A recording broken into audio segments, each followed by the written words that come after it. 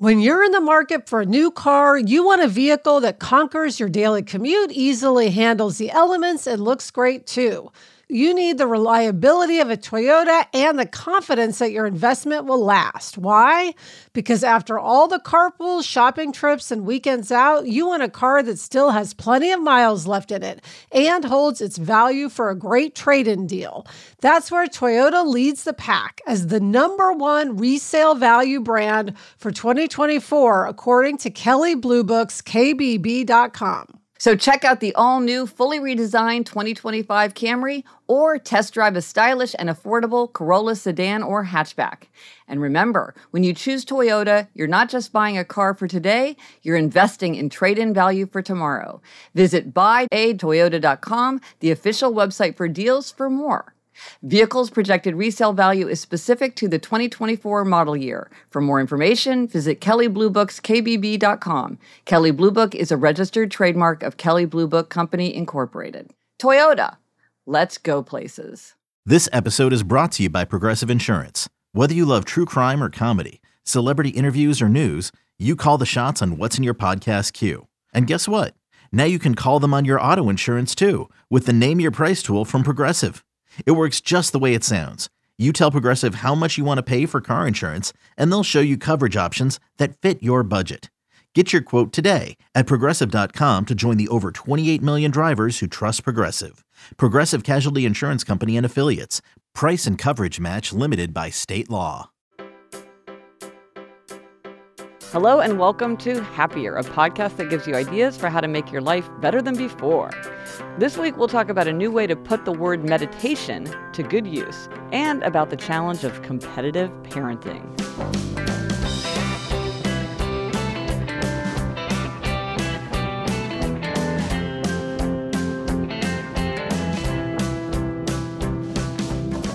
I'm Gretchen Rubin, a writer who studies happiness, good habits, and human nature. I'm in New York City, and with me is my sister of the sage, Elizabeth Craft. That's me, Elizabeth Craft, a TV writer and producer living in LA. Gretch, I have to say, when I try to meditate, I usually have what's known as monkey brain. It's a challenge. It's a challenge. Yeah, well, I gave it up, you know. Elizabeth, your show, The Family, is about to air. Tell us what's going on. Yes, it's debuting March 3rd on ABC at 9 p.m., 8 p.m. Central, and it's a really great show. It's not for kids. It's kind of a thriller / mystery / family drama. It's about a woman, Joan Allen, who is... I love Joan Allen. Yeah, she's amazing. She's running for governor. And she got into politics because 10 years earlier, her son was kidnapped and killed, or so she thinks. And it sort of got her into politics. And now, out of nowhere, he returns. He escapes and he returns. And it turns out he was alive the whole time. But there's this sort of question mark, is it really him?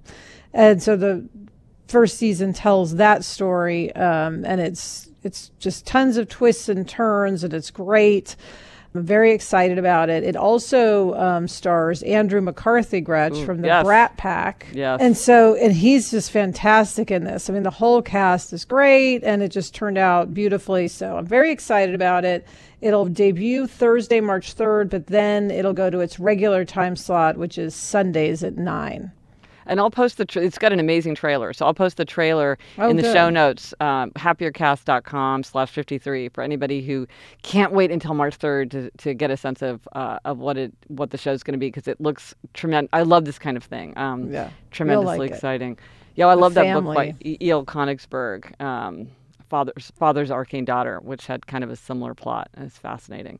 So that's so exciting. Thank you. Yeah. And we have another exciting anniversary coming up. As of tomorrow, it will be 1 year exactly from our first episode. Yay! Unbelievable. Yeah, it's gone so fast.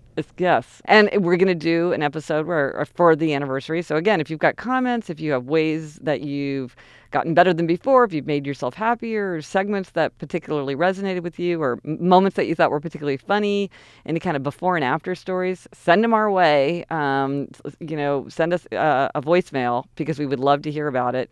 And maybe we'll include it in the show. That'd be great.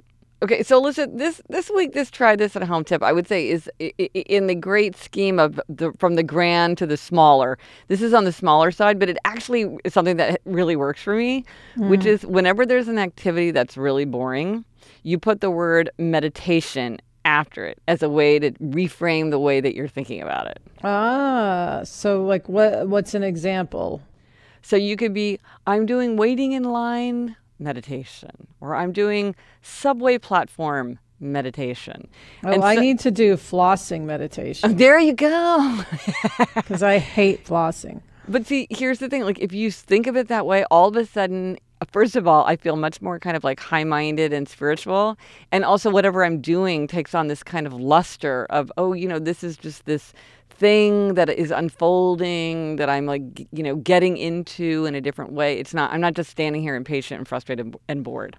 I'm trying to think of all the different meditations I could do. Like maybe a falling asleep meditation would be good. Maybe if you were like, because sitting there can be so like, oh, I'm not going to fall asleep. And if you're doing a falling asleep meditation, might actually help you fall asleep. So, there's that saying, if you can't get out of it, get into it. And I think this is a way to sort of get into those situations. And Diane Arbus, the photographer, had this really interesting observation where she said, the Chinese have a theory that you pass through boredom into fascination. And I think it's true. So it's sort of this idea, if something's boring for a little while, do it longer. And if it's still boring when you do it longer, do it even longer. And that eventually you'll sort of pass through boredom into a state of embracing it. It's funny on the subject of boredom, because I feel like everybody is just always trying to avoid boredom, which we can largely do with our phones, right? But I remember that being bored was such a big part of childhood. Yes. Like sitting there, like going with mom to like a junior league meeting and sitting outside on the bench, just waiting for her. And going to the grocery store. Yes. Like every day we went to the grocery store. Yes, the dry cleaners.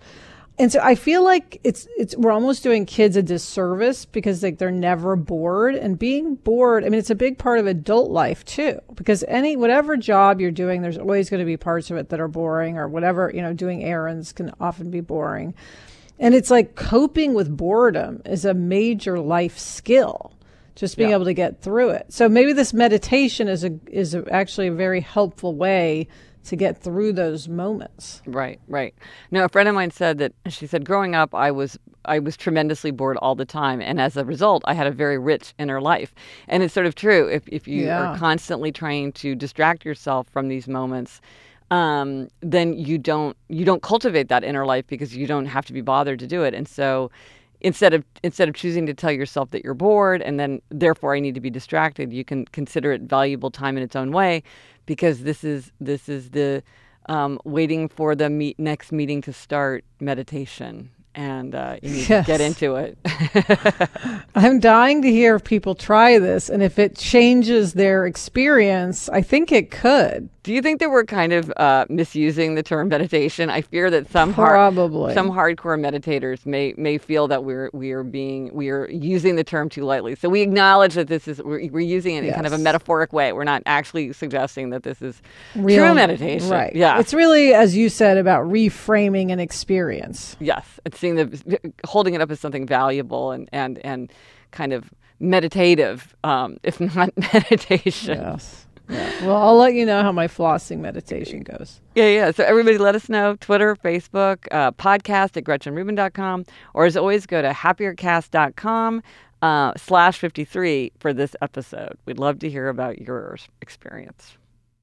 LinkedIn isn't just a job board. LinkedIn helps you hire professionals you can't find anywhere else, even those who aren't actively searching for a new job, but might be open to the perfect role. In a given month, over 70% of LinkedIn users don't visit other leading job sites. So if you're not looking on LinkedIn, you're looking in the wrong place.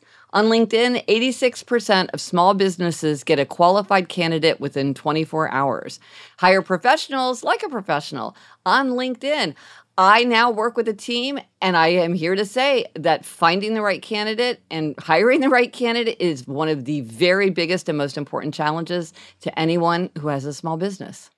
LinkedIn knows that small businesses are wearing so many hats and might not have the time or resources to hire. LinkedIn is constantly finding ways to make the process easier. Post your job for free at linkedin.com/Gretchen. That's linkedin.com/Gretchen to post your job for free. Terms and conditions apply.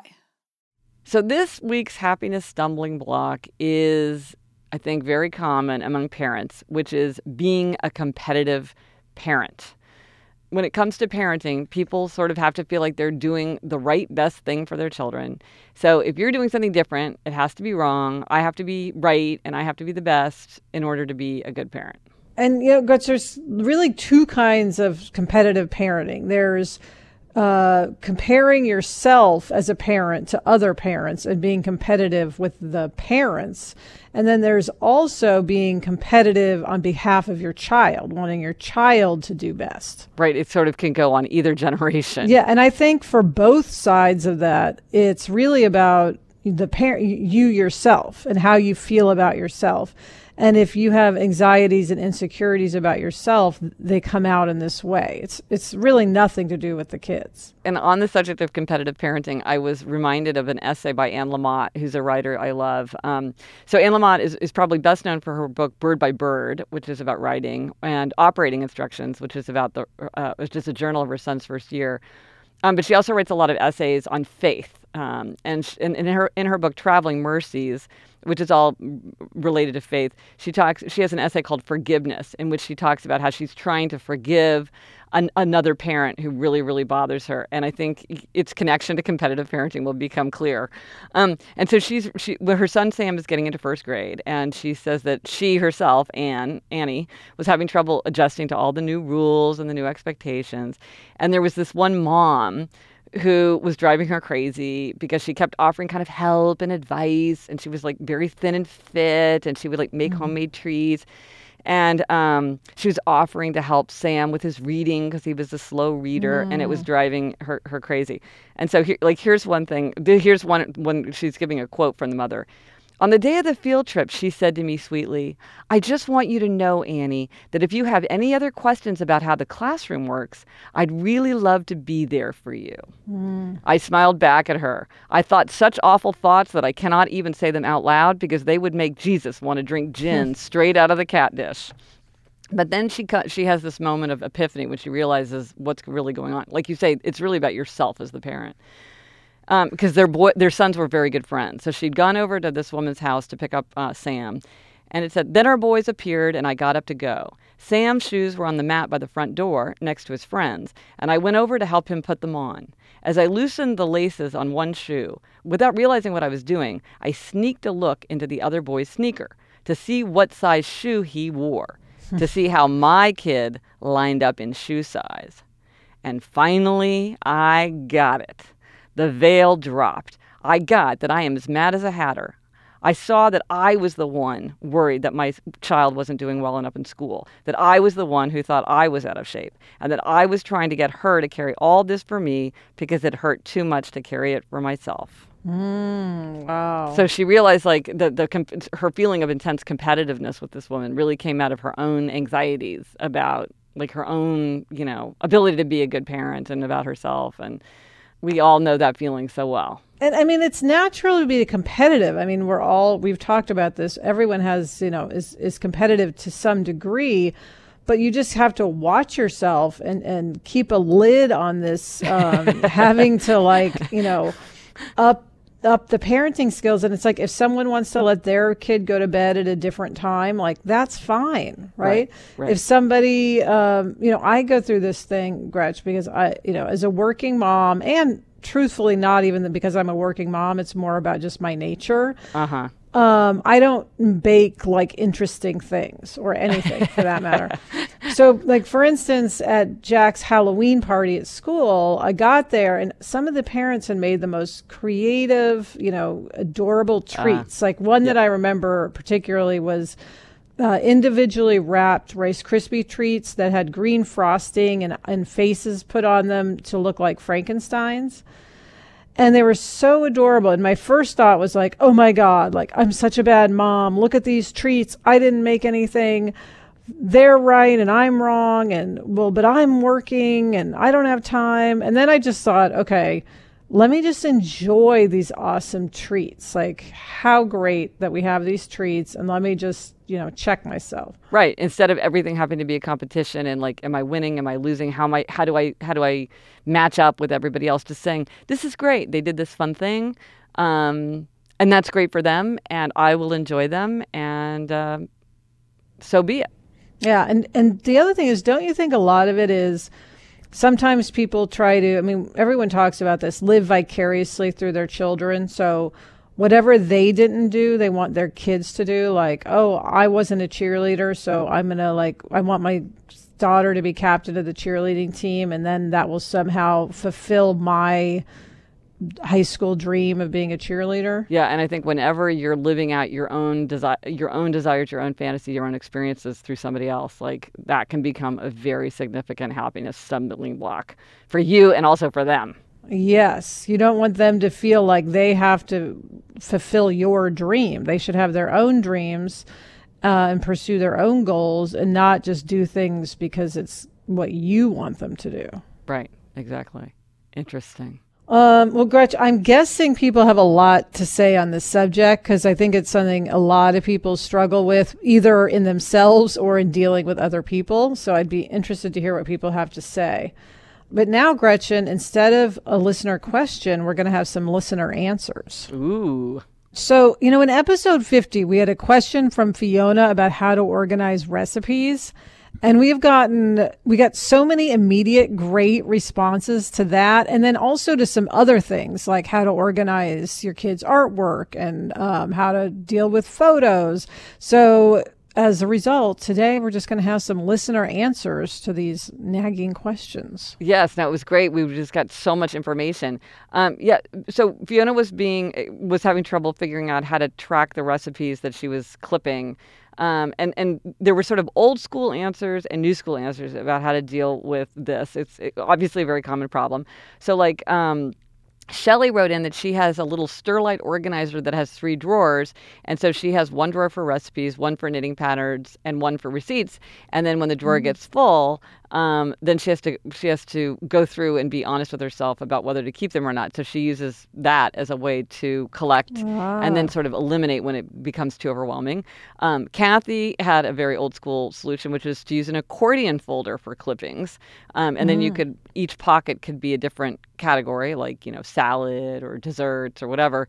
And then you could put them in the pockets. So you're organizing it and keeping it all collected in a nice, tidy way. And then I love this from Deb. She was saying that, like Fiona, she had a tendency to make the same meal over and over. So she said, I challenge myself to make one new recipe each week. I flip through my stack and pick out something easy. It almost matters less what it is than it's new. We call them magazine meals. It makes it a little more fun when I say, honey, we're having a magazine meal tonight. And I think that's so funny. I love that phrase. And then then if it doesn't work, she throws it away. And if it does work, she puts it in a binder. And then she knows that these are the ones that were successful. So those were all kind of answers using old technologies like accordion folders. And Gretch, can I just say I love that you and I are having an in-depth discussion about saving recipes, something neither of us has ever done in our entire lives. I guess I haven't. I'm guessing you haven't. No, I realize to a whole new degree my utter lameness in this field. Yes. There's clearly like a whole world of recipe curation that you and I we're only witnessing it from afar. Yeah, we're just a conduit. This is for other people who do save recipes. And then, and still in the recipe vein, there were quite a few people had more text suggestions. Yes. Right? Like Evernote. Yes. Was huge. Yes. So Karen wrote in talking about how great Evernote was. Danielle wrote in about Evernote. A lot of people wrote in about Evernote saying how they found it super valuable in this way and also just generally. But here, side note, talking is how many people did you notice this as they were writing in noted that they were questioners, which makes perfect sense because questioners love information and they love gathering data. And of course, they'd be very interested in developing clever, cool systems for storing and accessing that data. So I thought that was a funny thing to know. Yeah, and before we move on from Evernote, what is it exactly? I still don't understand. It's a way of gathering information online. And I have to say, like, I have such a kind of a way of wanting to take notes and to collect things that I'm scared even to look at it because I'm afraid my whole life would be consumed with Evernote. But I know that people who use it love it. Gretch, the other, just overwhelming response we got was about Pinterest, using Pinterest for organizing recipes. Yeah, we heard from Emily. We heard from Sadie. Sadie actually has 18 Pinterest boards.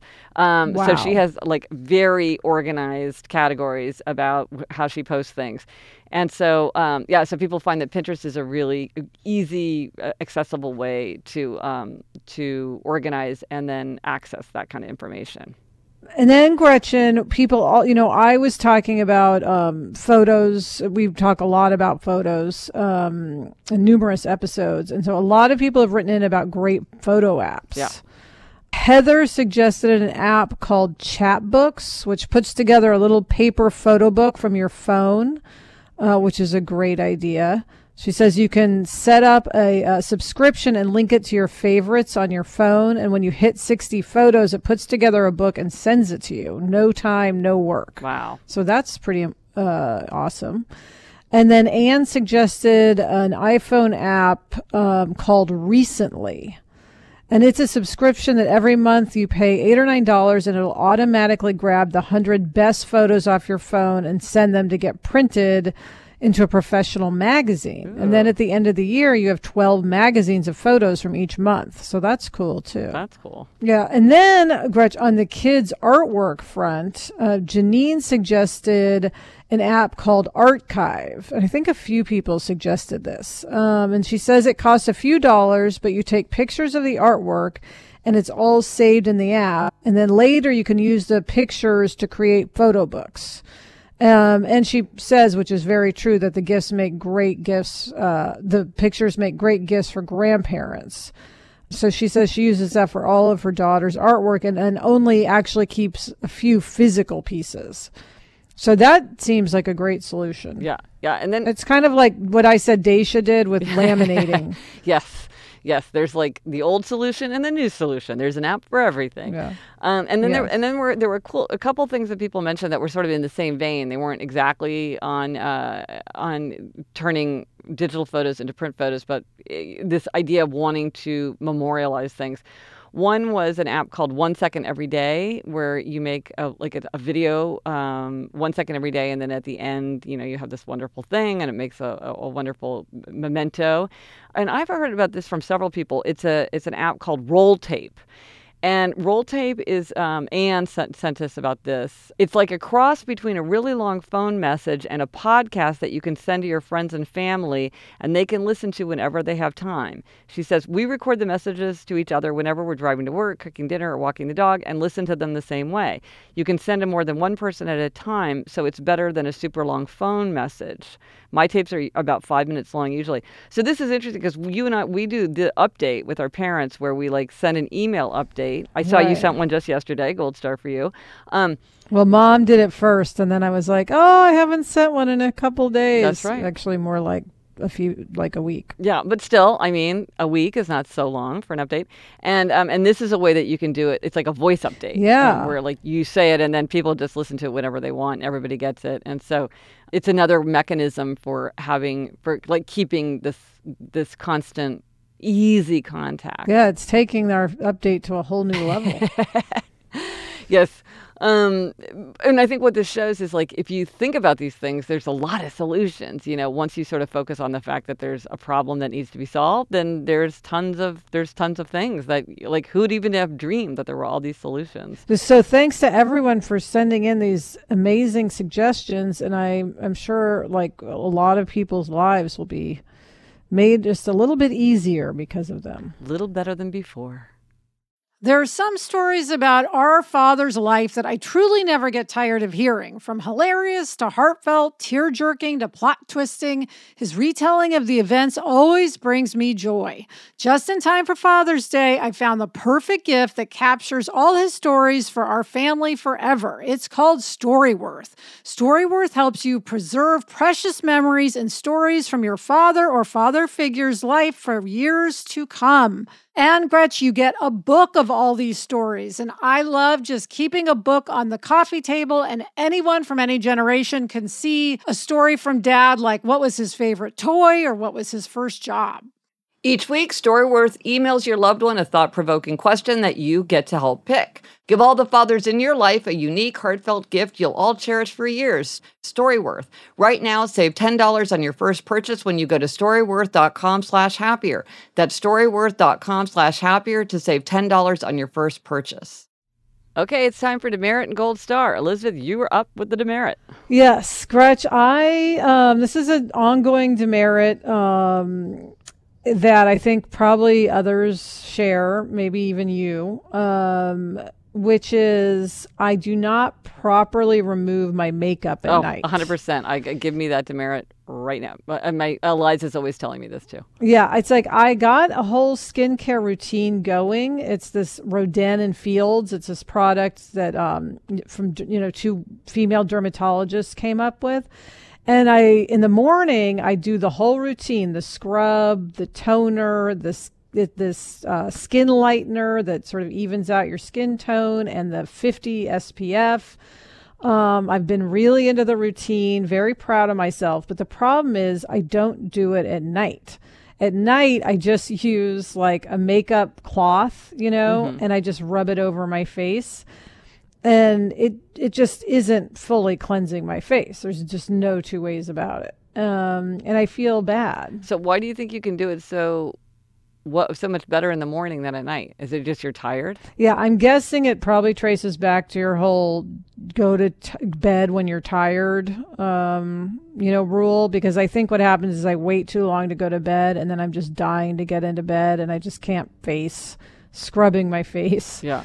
But the problem is, for the skincare routine to completely work, you need to do it day and night. And what keeps happening is I get this email saying, "Oh, it's time to replenish your supply," and I'm not even halfway through because I've not used it. So what? I should just go to bed earlier, right? I'm sure that's the answer. That's one of them. Or you could wash your face earlier in the evening, like after dinner, or even when you get home from work or something. Because you don't have to necessarily do it right before you go to bed. Now, I am like it's so hypocritical of me to be giving you any kind of tips or advice because I'm so bad at doing this myself.